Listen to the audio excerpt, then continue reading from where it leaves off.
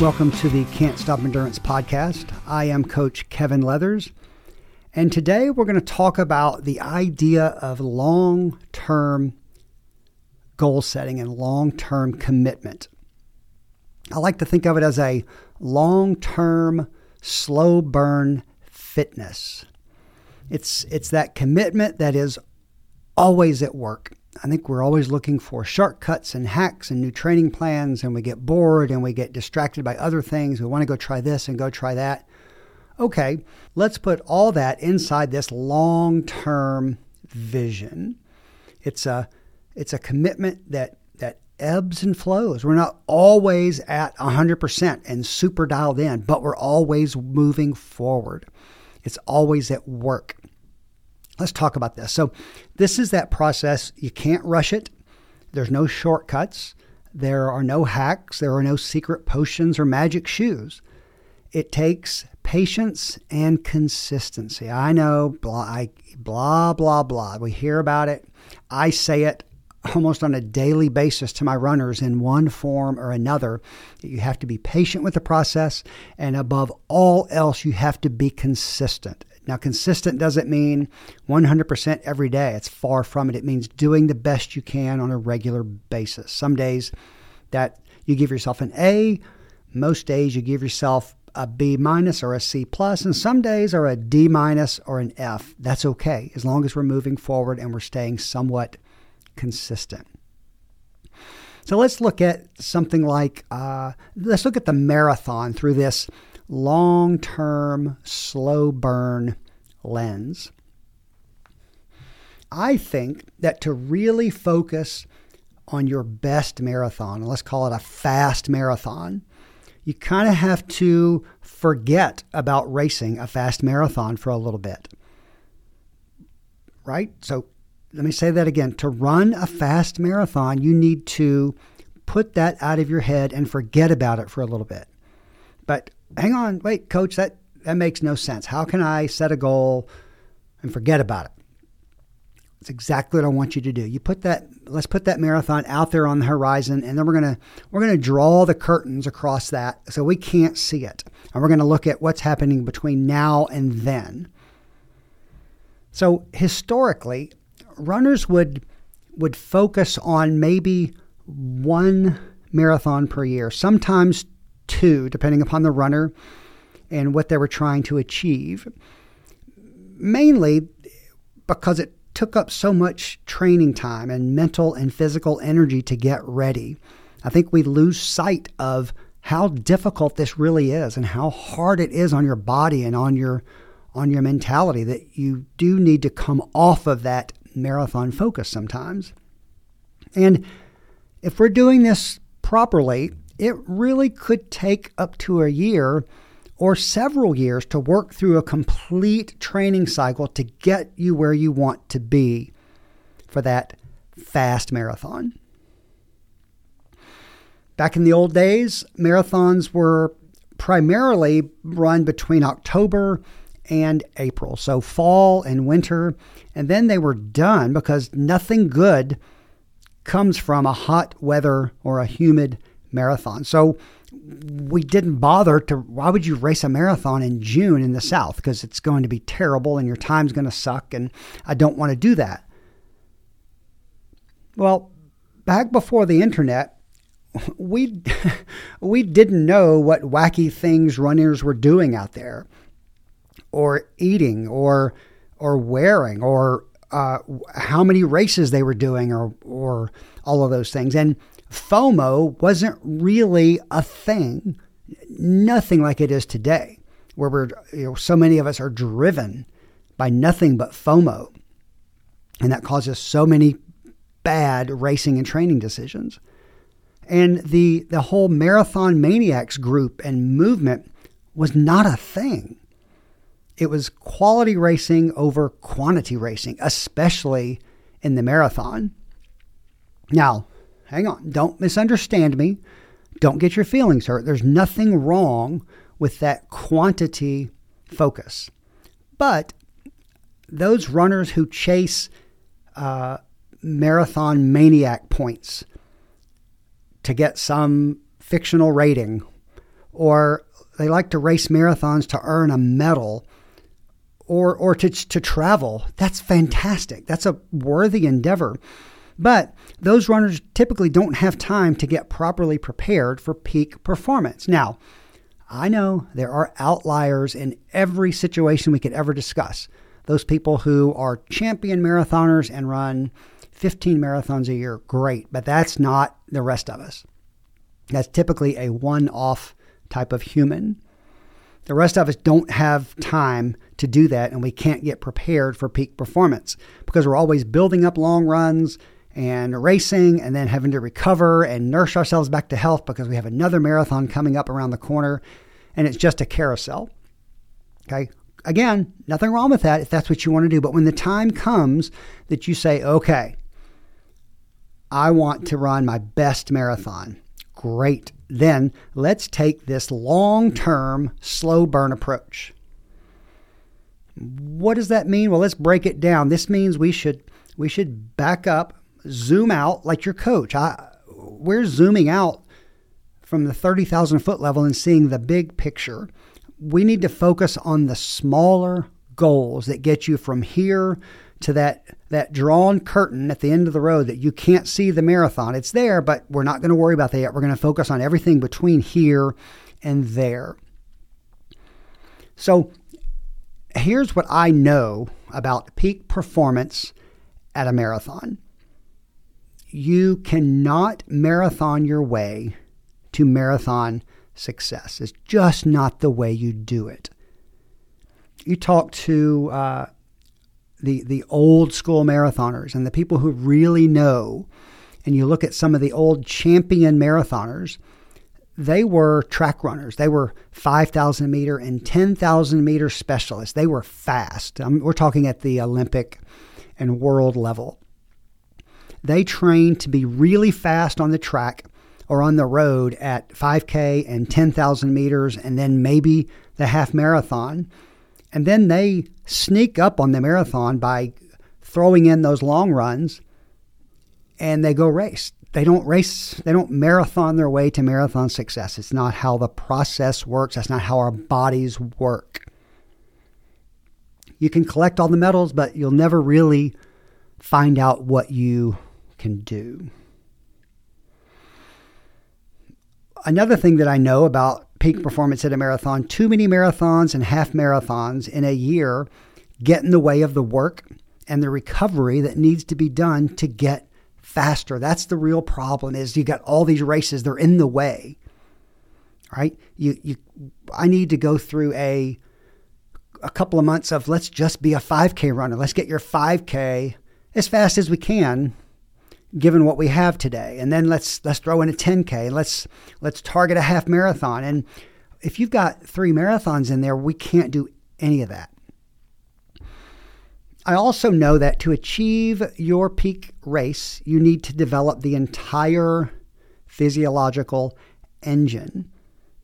Doing a marathon a month will really, if you can stay healthy, really develops your aerobic engine. You could run all day if you run easy enough. Great. But if you want to go fast, you've got to get all of your energy systems developed.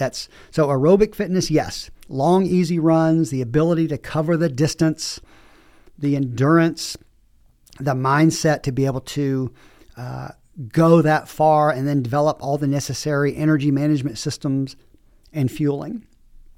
But you also have to come back to the other end of the spectrum, and we have to spend some time working on your VO2 max fitness. How fast can you run a mile? How fast can you run 2 miles? How fast can we get your 5K? Okay, because if you think about it, if it's a chart, that pulls your VO2 max, your 5K, your 10K, move down the pace chart, and it frees up room to become a faster 8-mile racer, which frees up room for you to become a faster half marathoner, which you see where we're going.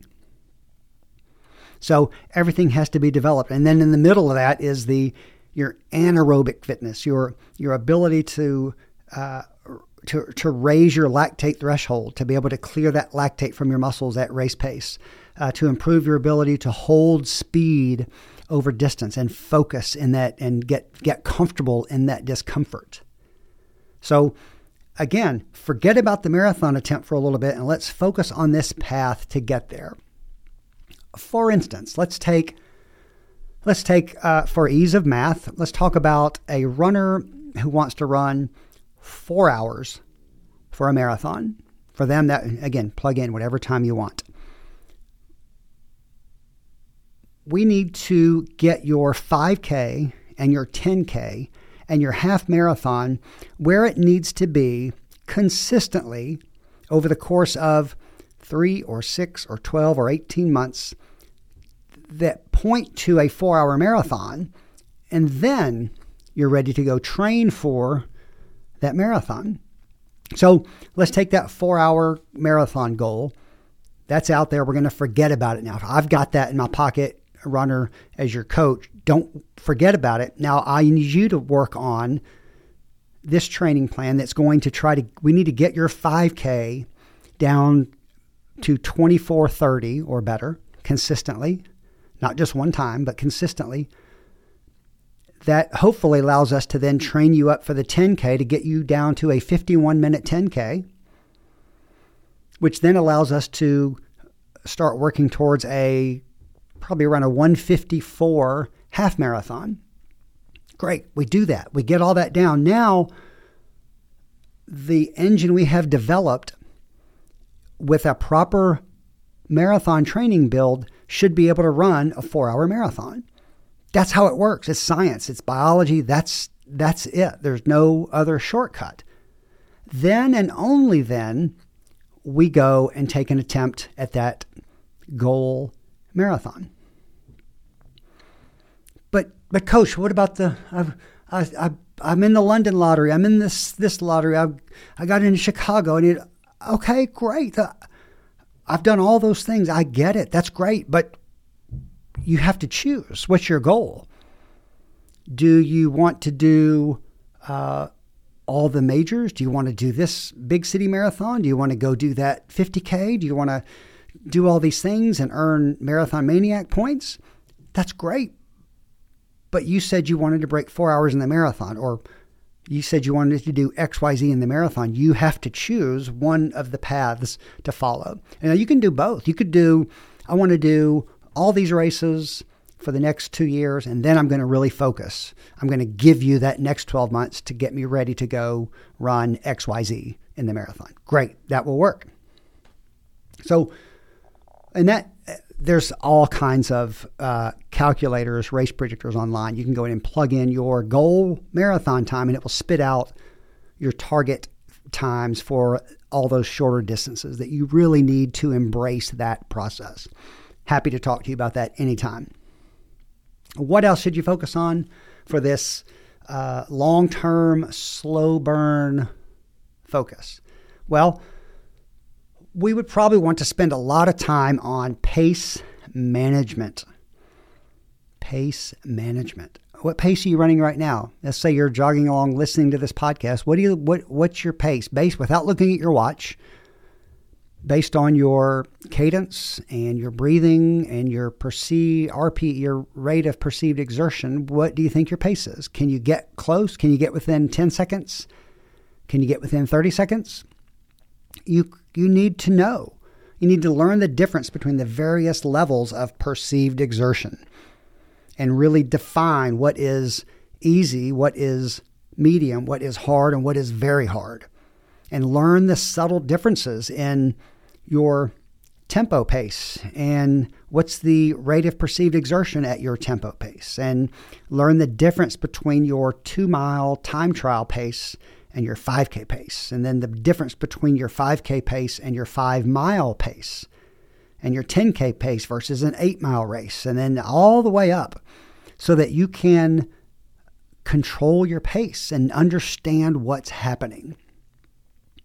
You have to know the difference. You have to know the difference so that during a workout or during a race, you can listen to your breathing, you can listen to your respiration and your foot strike and think, oh, wow, okay, this pace feels a little too fast. Looked at my watch, or I checked the next mile marker. Yep, that's a little too fast. Let me back off. Or, oh, boy, this feels a little sluggish. I'm a little slow. I need to speed up a little bit. And then you get to the point where you're in the race and you know your pace and your perceived exertion and your pace management, and you can tell yourself, okay, this is getting difficult, but I can hold this pace for another 20 minutes. I can hold this pace for another 10 minutes. I can endure this discomfort for another mile. I can push just a little bit more. So focus on pace management, and then focus on nutrition. You've heard it, you've seen it. You cannot outrun a poor diet. You can't out-exercise a poor diet. You also cannot run your way to a six-pack or whatever body composition goal you seek, that percentage of muscle versus percentage of body fat, wanting your clothes to fit better, wanting to lose a little, lose some inches in your waistline. You can, it's really difficult to run your way to that. We chase it for years. We chase it for decades even. But once you realize those issues are solved in the kitchen, it's liberating and you start to control it. Those issues are solved on your plate and in your menu selections and in the quality of your menu selections and in your portion size choices. That's where those improvements are made, and that's where you clean up your nutrition. Long-term focus also makes all of these little small changes super valuable, like the power of compounding interest. If you work on 10 push-ups a day, now in a week, you can do 10 push-ups a little easier, but in a year, you're doing 100 push-ups a day, and you can tell, you can feel it, you can see it, you're stronger.